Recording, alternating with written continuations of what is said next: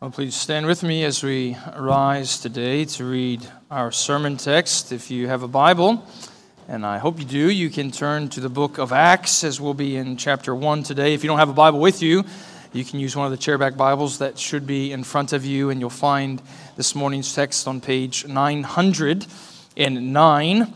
If you're new to us at Redeemer, it certainly is our ordinary practice in the morning and evening services to preach through books of the Bible, start to finish, just bouncing back and forth between the Old and New Testaments across the genres of Scripture. And for the last 7 or 8 months or so, we've been in some short New Testament epistles, followed by a short 4-month or so series through the Psalms of Ascent. And it seemed right for us to, in the morning service, get back to a longer study as we turn this morning to the first of what might be about a year's long worth of sermons through the book of Acts. And we want to look at the first 11 verses today. So let me read those for our attention and then pray for our time, and we'll begin together. So listen now as God does speak to you through His Word. In the first book, O Theophilus, I have dealt with all that Jesus began to do and teach until the day when He was taken up, after He had given commands through the Holy Spirit to the apostles whom He had chosen. He presented Himself alive to them after His suffering by many proofs, appearing to them during 40 days and speaking about the kingdom of God. And while staying with them, He ordered them not to depart from Jerusalem, but to wait for the promise of the Father, which He said, "You heard from me. For John baptized with water, but you will be baptized with the Holy Spirit not many days from now." So when they had come together, they asked Him, "Lord, would you at this time restore the kingdom to Israel?" And He said to them, "It is not for you to know times or seasons that the Father has fixed by His authority, but you will receive power when the Holy Spirit has come upon you, and you will be my witnesses in Jerusalem and in all Judea and Samaria and to the ends of the earth." And when He had said these things, as they were looking on Him, He was lifted up, and a cloud took Him out of their sight. And while they were gazing into heaven as He went, behold, 2 men stood by them in white robes, and said, "Men of Galilee, why do you stand looking into heaven? This Jesus who is taken up from you into heaven will come in the same way as you saw Him go into heaven." The grass withers and the flower fades, but the word of the Lord stands forever. Let's pray once again. Now, Father, we do delight in your ministry to us this day by your word and through your Spirit. Do open our hearts with your Spirit's strength and by your Spirit's power, that we might observe wonderful things in this truth, that we might keep it with our whole heart. Help us to hear meekly and urgently, for me to preach clearly and courageously as you expect us to listen and as you expect me to preach. We pray these things in Jesus' name. Amen. You may be seated. Henry Martyn was part of what we now call the modern missionary movement in the early 1800s. He was a young Englishman that was desperate to take the gospel of Jesus Christ to the ends of the earth, and it was in 1804 that he was appointed a chaplain with the East India Company.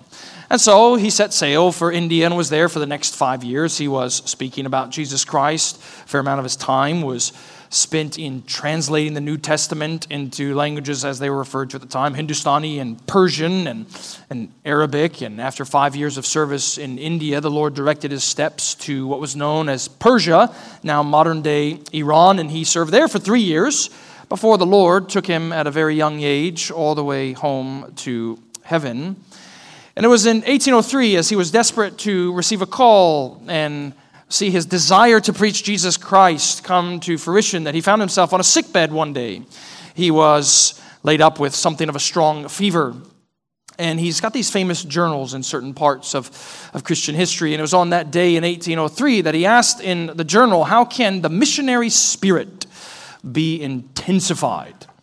How can the missionary spirit be intensified? And then he wrote out his answer to his own question, saying, "Live near to Christ, catch more of the Spirit, because the Spirit of Christ is the Spirit of missions, and the nearer we live to Him, the more missionary, intensely missionary we become."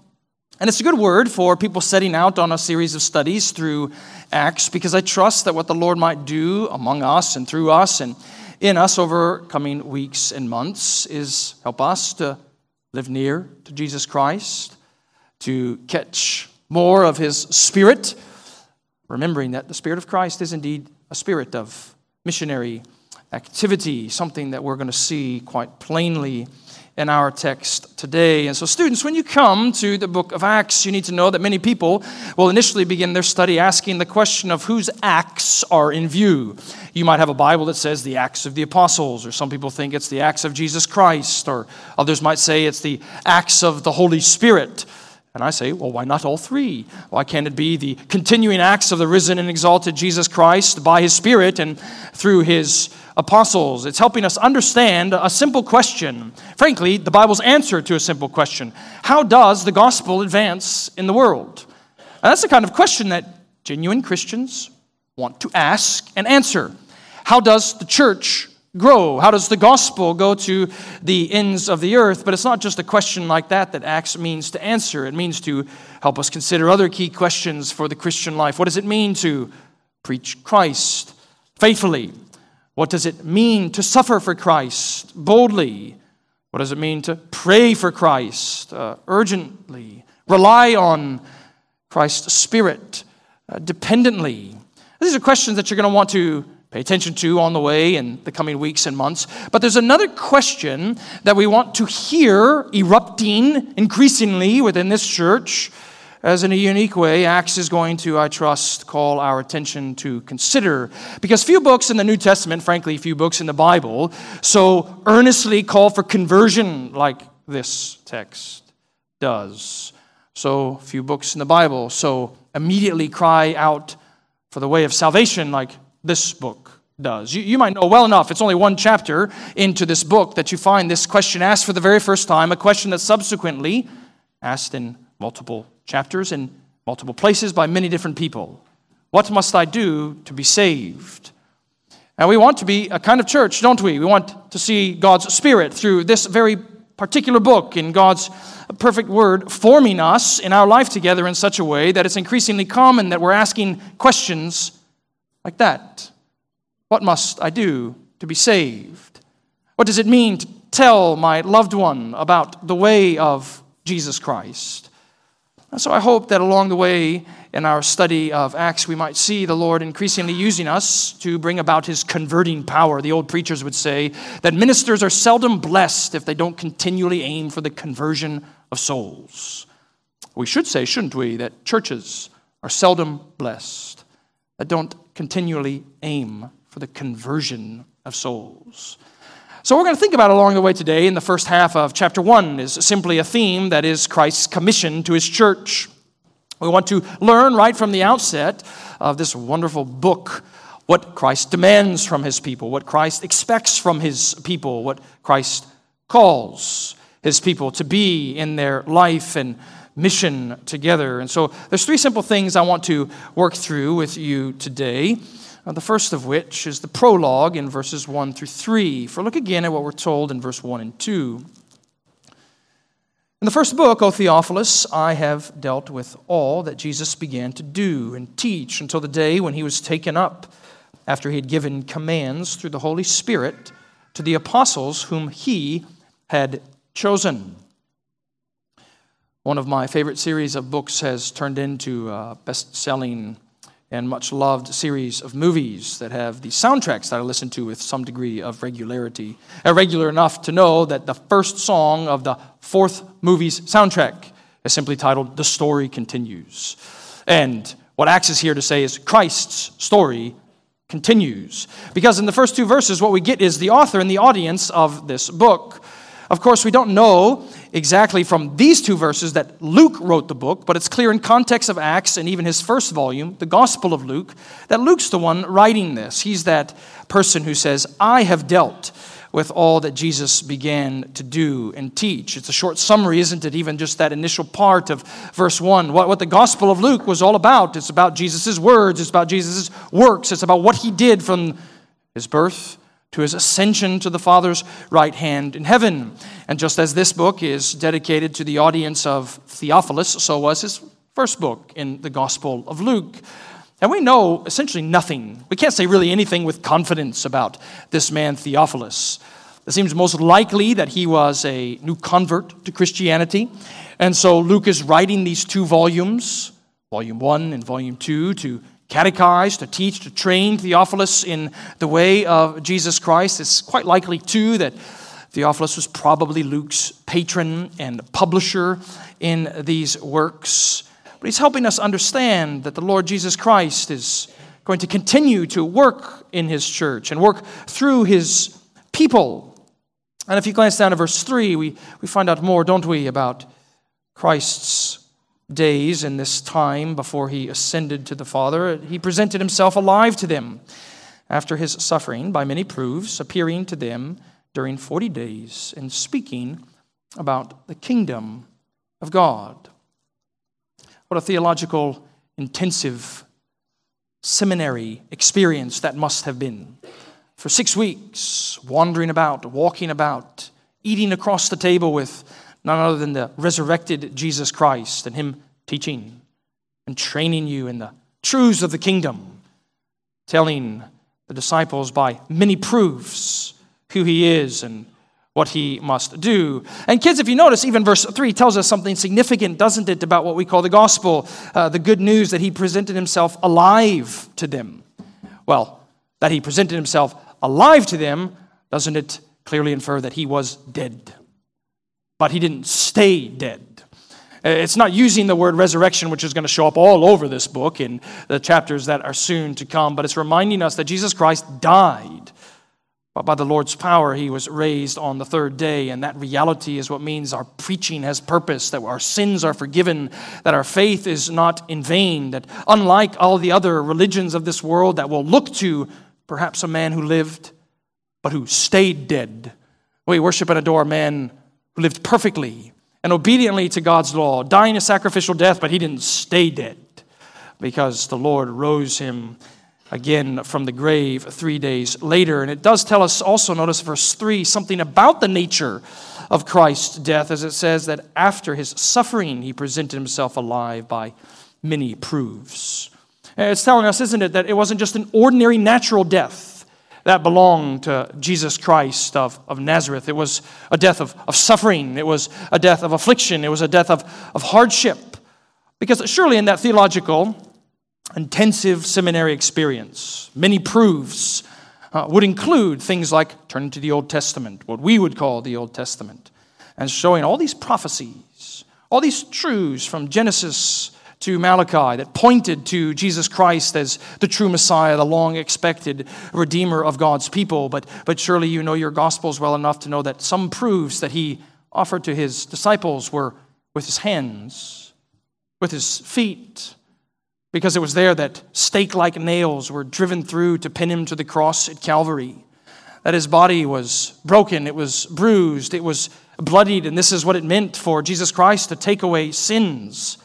And so what you see in the subsequent sermons that punctuate Acts is that the death and resurrection of Jesus Christ, what we call the gospel, this good news of salvation, it in every way is this epicenter to their preaching. It's the desire that they must communicate with increased earnestness and boldness. It's the only thing that's frankly important to them. And why they're so successful is because of what we see now in verses 4 and 5 as you move from the prologue to the promise. And while staying with them, he ordered them not to depart from Jerusalem, but to wait for the promise of the Father, which he said, "You heard from me, for John baptized with water, but you will be baptized with the Holy Spirit not many days from now." You know, students, when you come to a book like Acts, it's always good, isn't it, to remember that what we are reading is nothing more than a historical record of Christ's work by his Spirit and through his apostles. It's always good to remember that Christianity is in every way founded upon history. Now, some of you might know that it was about 100 years ago that Presbyterian Church here in the United States was embroiled in a controversy that became known as the fundamentalist modernist conflict. And in many ways, what lay at the core of that conflict was over whether or not Christianity was a historical doctrine or a historical faith. Because the fundamentalists, of course, arguing for the orthodox view of Christianity, saying that Christianity, what's true in the Bible, is genuinely true, historically speaking. All the supernatural, miraculous events actually happened. But then you had the modernists, the liberals on the other side, that were less interested in the historical reality of Christianity. They were much more interested in the experiential application of Christianity that may or may not have actually happened.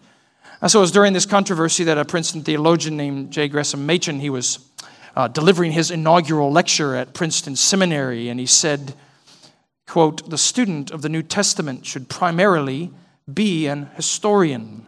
The center and core of all the Bible is history. The Bible is primarily a record of events. And what you get here in Acts is a history, a historical account, primarily a record of events that the apostles did in the power and according to the promise of the Holy Spirit." Because you see again in verse 4 that Jesus tells them, his first words from Luke's pen in this book are all centered upon the Spirit, that they're to stay there in Jerusalem.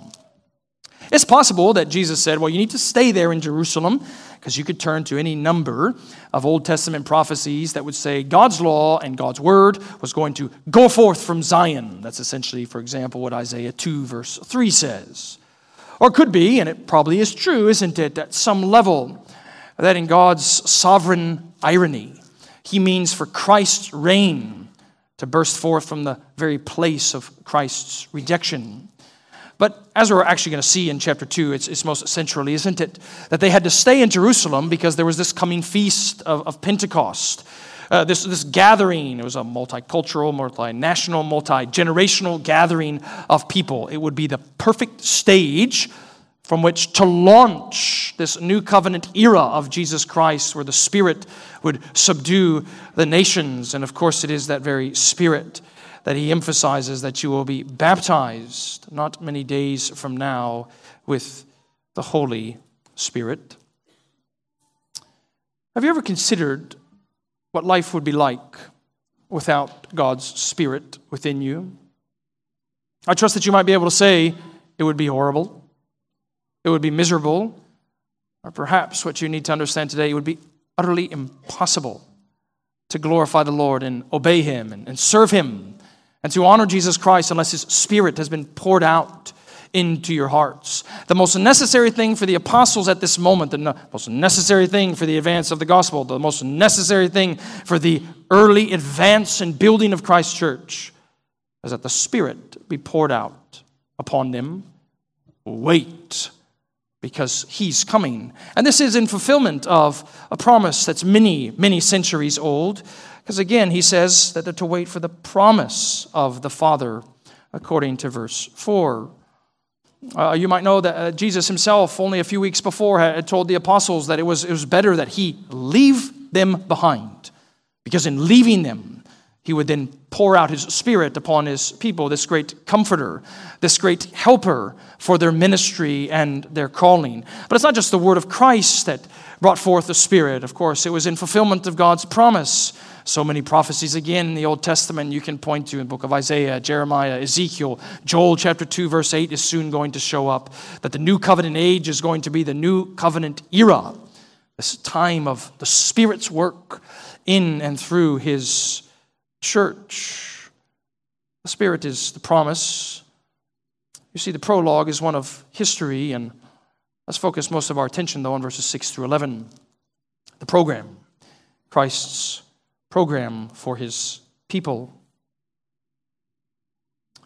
In theological circles in which our church exists, so that smaller world of Reformed Christianity, there is a Dutch theologian by the name of Herman Bavinck that has captivated many a heart in the last 20 years or so as his dogmatics have been translated from Dutch into English. And he's a man that has earned much hearing from no small number of Christians, no small number of pastors. But his nephew, Johann Bavinck, is a man that was well known in his time in Holland too. And he's a man that I want to tell you about very briefly now, because he was a man that bounced back and forth in his ministry. Think about this time 100 years ago. He would minister, preach the gospel, pastor churches in Indonesia. Then he would return to Holland and basically do the same thing there, preaching and teaching. Then he would go back to Indonesia and continue his work of church planting and preaching. Then he would come back to Holland. And the going back and forth, of course, these different perspectives that he enjoyed and experienced allowed him to have a unique way of thinking, a specific thought upon Western Christianity at the time, as it thought about church life, as it thought about Christ's commission to the church. And in a famous textbook on missions, he said this: people wish to remain quiet. He's thinking about the churches in Europe at the time. In peaceful little churches under high Gothic arches, they would brood about God and be preoccupied with the needs of their own souls.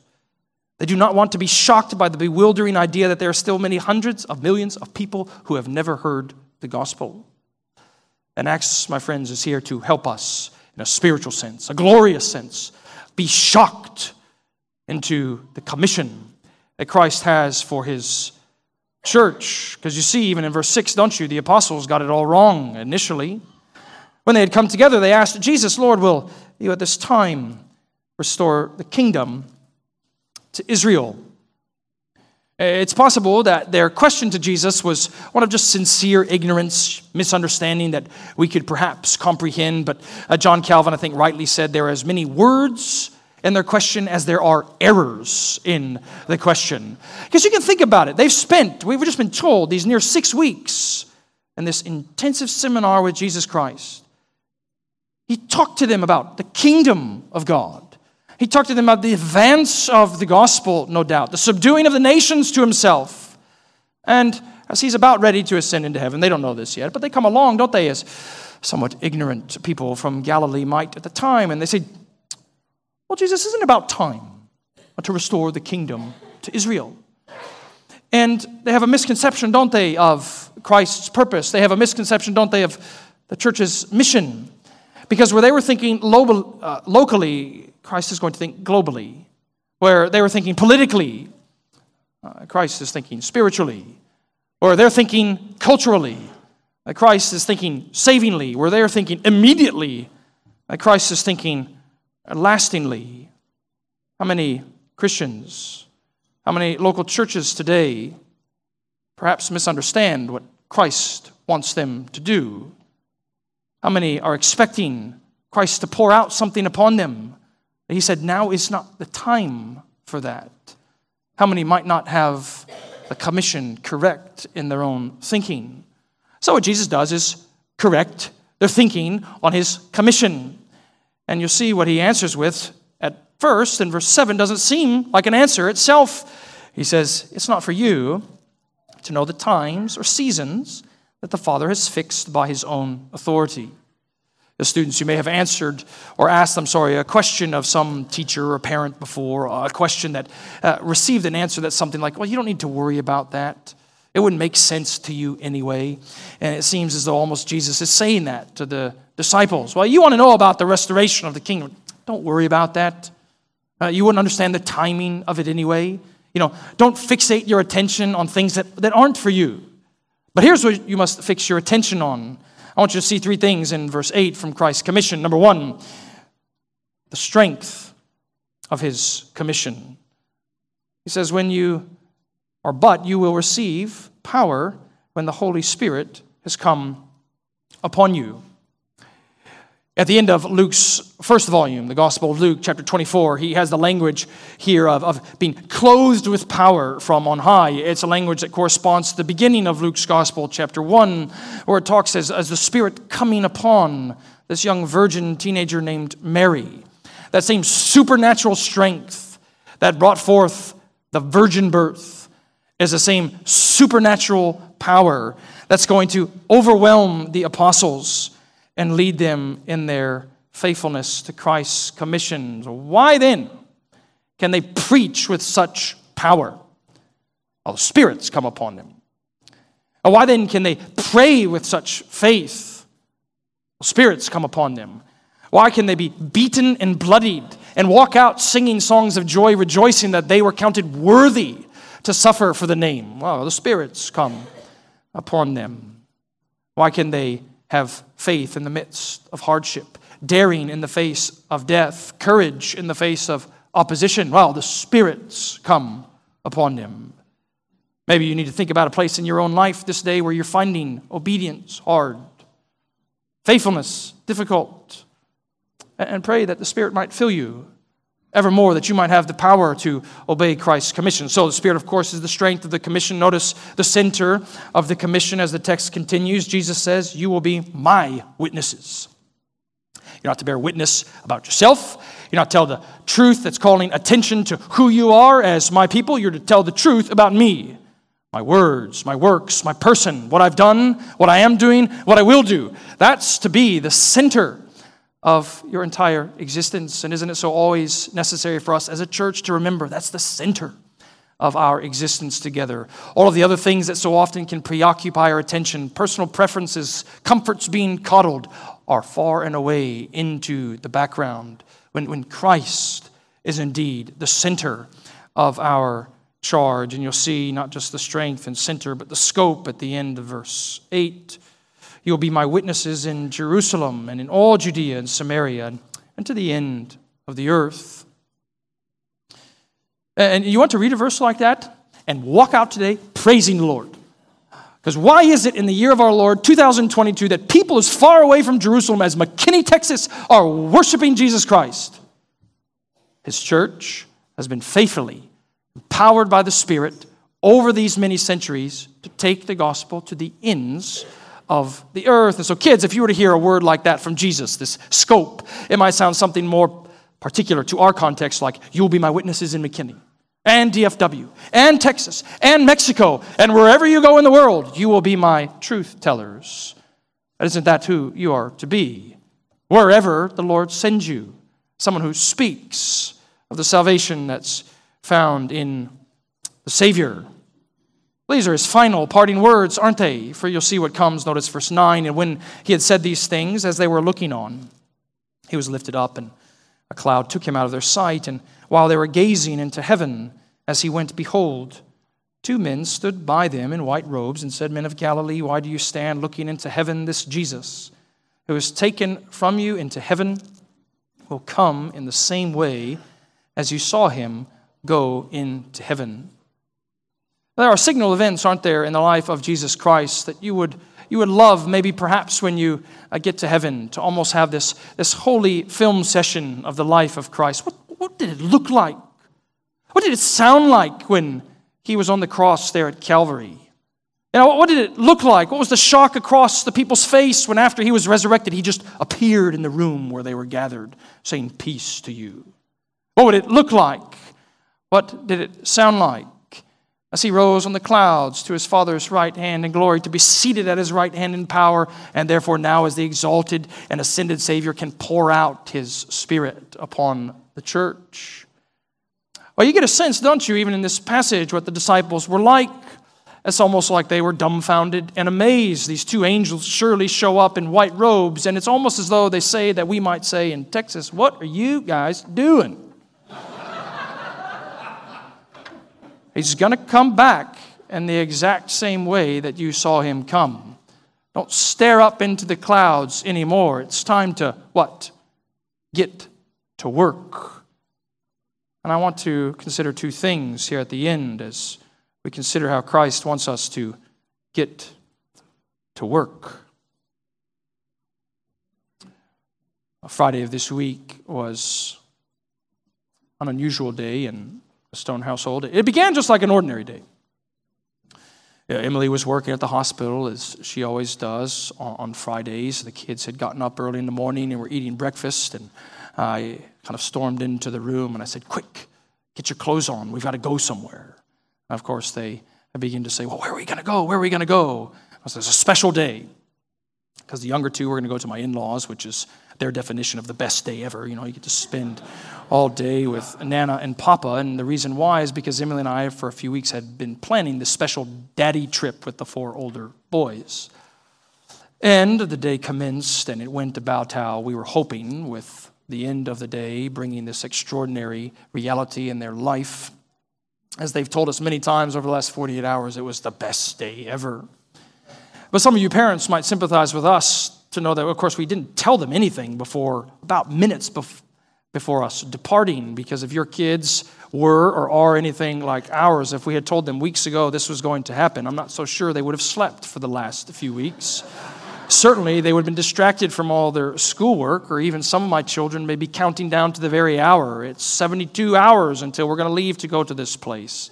I'm sure even one of them might have it down to something like 211 hours until we go to this place. You don't tell them those kind of things because, of course, what's hard for them to do?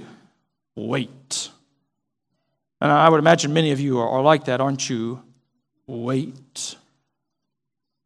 Well, the two final things regarding the work of the church from our text today that we want to consider as we begin to close is, first of all, that the church is a waiting community. He's saying, in the fulfillment of all these Old Testament prophecies, the greatest thing that you could ever experience is about ready to fall upon you. But wait. Don't do anything. Stay where you are. Jesus is essentially saying, I'm leaving you. But if you understand, I'm actually not leaving you. And we can rejoice, can't we, that we are on the other side of this story, that we no longer have to wait for the poured out Spirit into our hearts, that by faith in Jesus Christ we can receive the fullness of the Spirit that guides us, that leads us, that illuminates the truth unto us, that regenerates our hearts, that brings us true faith and repentance. So we're not waiting for that seismic event, are we? But we are waiting for another seismic event in the text, aren't we? Kids, which one is it? It's the Lord coming back on clouds of glory at the end of all things. As another book in the New Testament would say, we are waiting for the glorious appearing of Jesus Christ. Or at least, I hope we are waiting for it. When was the last time you bowed the knee in prayer saying, Lord, send him back. Bring again the Son that will make all the sad things become untrue. If you come to our prayer night tonight, I trust that you'll hear many a humble and sincere prayers for that very thing. We're a waiting community. We must understand, of course, principally, according to this passage, we're a witnessing community, aren't we? A witnessing community. The task that he has entrusted to us is to tell the truth about who he is and what he has done. And the immediate reference in the original audience, no doubt, for Christ's commission in verse 8 was the apostles, uniquely charged to take the gospel to the ends of the known world at the time. But we must remember, must we, or shouldn't we? Ephesians chapter 2 reminds us the church is built upon the foundation of the apostles and the prophets. That isn't our commission the exact same to in the place where we find ourselves to be witnesses of his word, witnesses to his work. And no doubt that means for you, if you're a member here of Redeemer Presbyterian Church, you have to pray for this pulpit, you have to pray for the preaching, because it's the ordinary way that we bear witness in our life and ministry to the Lord Jesus Christ. You must pray that it would be true, you must pray that it would be powerful, you must pray that it would be sincere. But that's not the only thing, of course, related to our witness bearing, is it? Parents, what are you but witnesses of Christ to your children? Grandparents, what are you but witnesses of Christ to your grandchildren? Students, what are you but to be witnesses of Christ to your peers? Employers, witnesses of Christ to your employees. Workers who are witnessing to the truth of Jesus Christ to your bosses, certainly on our streets and our communities, witnessing to our neighbors. So what then is the church's commission but to wait for the Lord's return? Our work is waiting, and as we wait, we're always about the business, Jesus says, of bearing witness to him. It's a glorious commission he's entrusted to us. And he wants us this day, he wants us this coming week, he wants us next month if he tarries, this year, into next year if he tarries, to be about that faithful commission. Because that is what he has given to us as we wait for his return. Let's pray together.